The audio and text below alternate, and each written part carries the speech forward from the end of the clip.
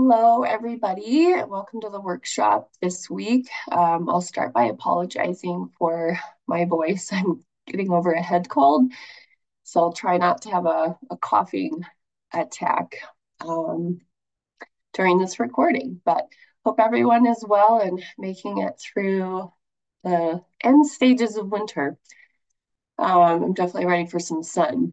But for today's weekly workshop, I wanted to talk about kind of the bane of my existence, which is sugar.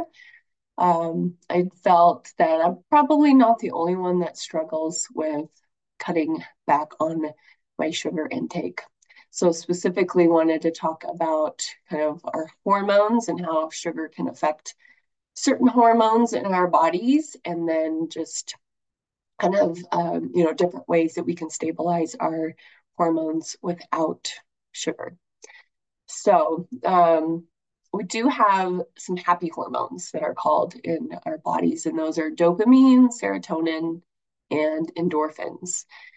So dopamine is a neurotransmitter that helps one brain cell talk to another. So anything that gives you pleasure really can stimulate dopamine.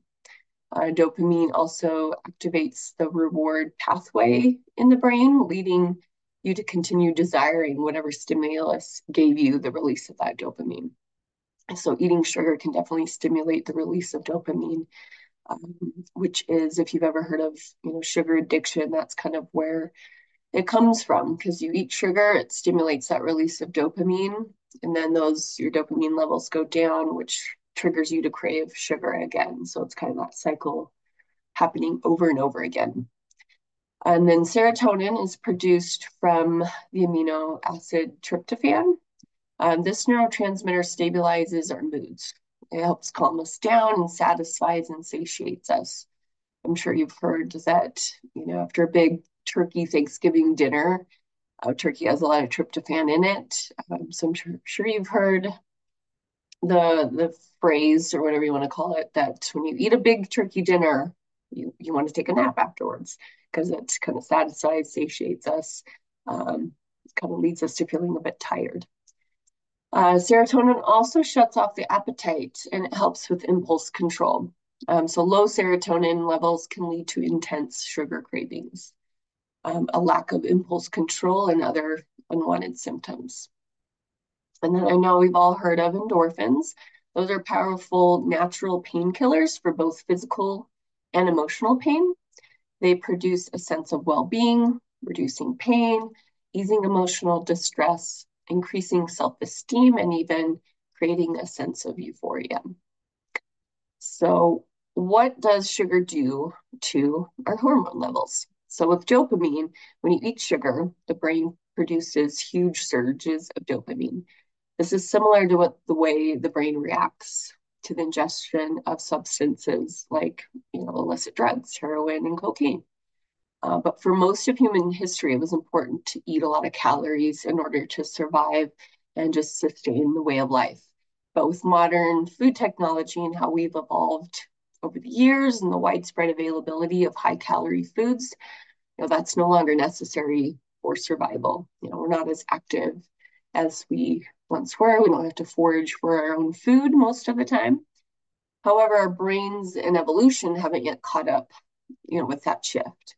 So our brains still perceive sugar as beneficial, and they release huge amounts of dopamine when we consume sugary, high-calorie foods. So in the long term, this can mimic the effects of addiction and create a high tolerance for sugar and cravings for sugar. To satisfy that sugar craving, you have to eat more and more sugar because you've built up a tolerance over time. On the other hand, this could also lead to withdrawal when we try to cut sugar out of our diets completely. So how can you boost dopamine levels without sugar? First step you could try is eating foods rich in tyrosine. So tyrosine is a non-essential amino acid made by the body and has been shown to have antidepressant effects and helps to increase mental sharpness. Some foods rich in tyrosine include coffee and green tea, sesame and pumpkin seeds, fish, meat and poultry, and almonds. Another natural boost for dopamine is exercise. Exercise boosts production of new brain cells. It slows down brain cell aging and improves the flow of nutrients to the brain. Meditation also helps. Mindfulness, meditation, prayer, even self-reflection can increase dopamine, improving both our focus and concentration. Getting a massage helps. Creating something. Creative hobbies of all kinds bring the brain into a meditative like state. So if you've ever, if you like art or even journaling, sewing, anything creative, you can find yourself getting into that flow where you lose track of time. It's kind of like that meditative state that can increase dopamine, ward off depression, and protect against brain aging as well. Getting enough sleep is a natural dopamine boost, as well as listening to music and setting goals and achieving them. Dopamine is released when we achieve a goal. It's kind of related to that sense of satisfaction and pleasure. And working on a goal for 45 days actually trains your brain to stimulate dopamine production in a new way. So kind of give yourself a goal to take 45 days, set yourself a goal and give yourself 45 days to achieve that goal. So moving on to serotonin, what sugar does to serotonin, similar to dopamine, consuming excess sugar increases serotonin levels, which serotonin again is a neurotransmitter that regulates our mood, appetite, memory, and even our social behavior. Because sugar boosts serotonin levels, you feel happier, but only temporarily. That sugar crash inevitably happens, but then your brain keeps craving this happy chemical again and again. And then you find yourself craving sugar and wanting to satisfy it. So how can you boost serotonin without sugar? First step, think happy thoughts. Serotonin synthesis can be affected by kind of changing your own mood. Kind of, if you feel kind of in a funk, thinking happy thoughts, trying to get yourself out of that funky mood, can trigger serotonin synthesis. And you'll see a lot of things that you can do will boost all of the happy hormones, both dopamine, serotonin, and endorphins. So it's kind of a triple effect. Like getting a massage also boosts serotonin, like I just mentioned that it boosts dopamine, as well as meditation. Soaking in the sun can boost serotonin levels. So make sure you're exposed to bright light in the daytime, at least 10 to 15 minutes. So especially morning sunlight can be the most beneficial. But try to avoid bright light at night. Bright lights at night block the conversion of serotonin into melatonin at night to kind of trigger the sleepiness. So that could even mean, dimming the lights in your home at nighttime, not having such bright light in your home when you're in your bedroom when you're trying to kind of calm down and go to bed. Exercise also boosts serotonin. Running and biking are the most likely to boost serotonin levels. Remembering happy events.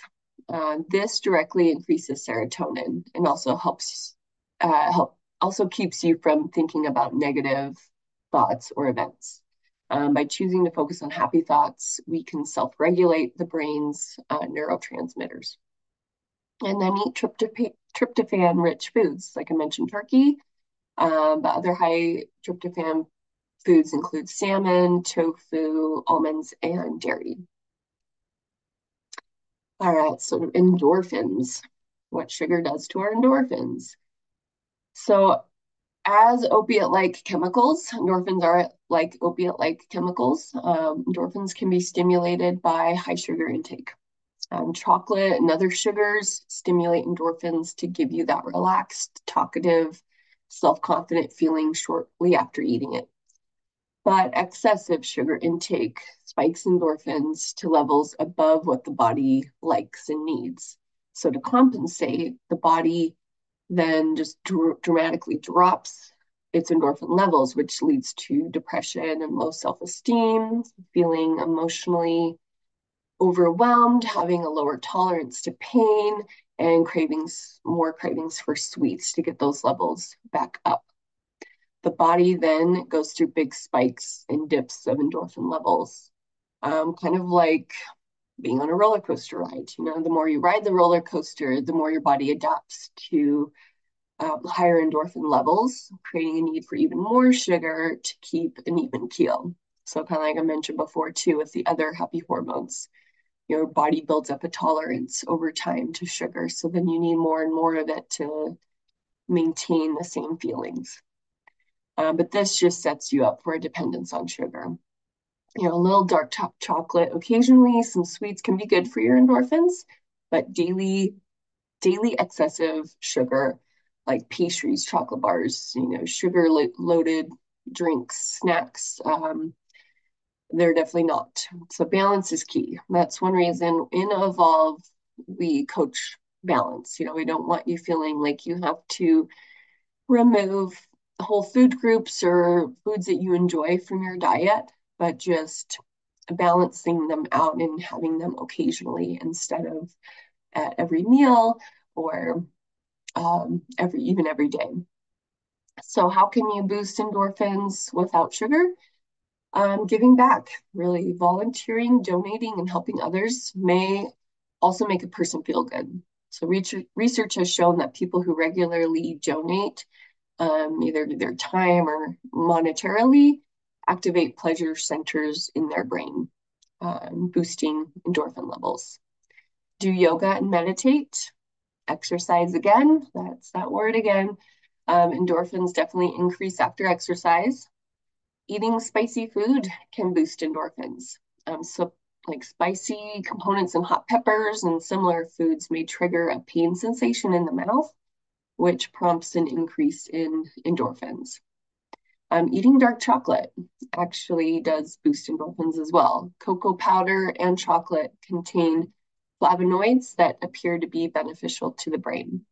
So if you are craving, a sweet treat, but don't want to go over your sugar intake for the day, have a small piece of dark chocolate and see if that satisfies your craving. Laughing can boost endorphins, and practicing self-care every day, whether that's just lighting a candle, reading a good book, taking a bath, walking outdoors, hanging out with your pet. If you can hear mine, he just walked in here sniffing around. So all those self-care can help boost endorphins as well. For those on MyFitnessPal, if you are a premium subscriber to MyFitnessPal, there is an option where you can track your sugar intake. So the daily recommended amount for women is 24 grams of sugar a day. And this is for added sugar in our food. So it doesn't account for naturally occurring sugars in fruit and dairy. Some vegetables have naturally occurring sugars like green beans, peas, carrots. That minimum requirement, or maximum, I should say, requirement does not include naturally occurring sugars in our foods.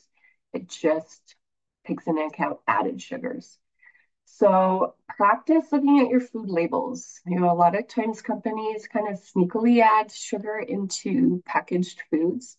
I found sugar even in pasta sauce and things like that that are tomato based. And look for try and experiment with different brands that have no added sugar and see if you can tell over time, a difference in how your body feels once it gets used to a lower sugar diet. But like I mentioned before, like sugar is the bane of my existence, and it's something that I'm constantly striving to reduce in my diets as well as my kids' diets. Um, but I hope that you found this helpful just to kind of see the link of what sugar can do to some of our hormones. So I hope everyone, has a great day, and please don't hesitate to reach out if you have any questions or concerns on this topic and how to kind of regulate our hormones in a healthier way. Okay, talk soon. Bye.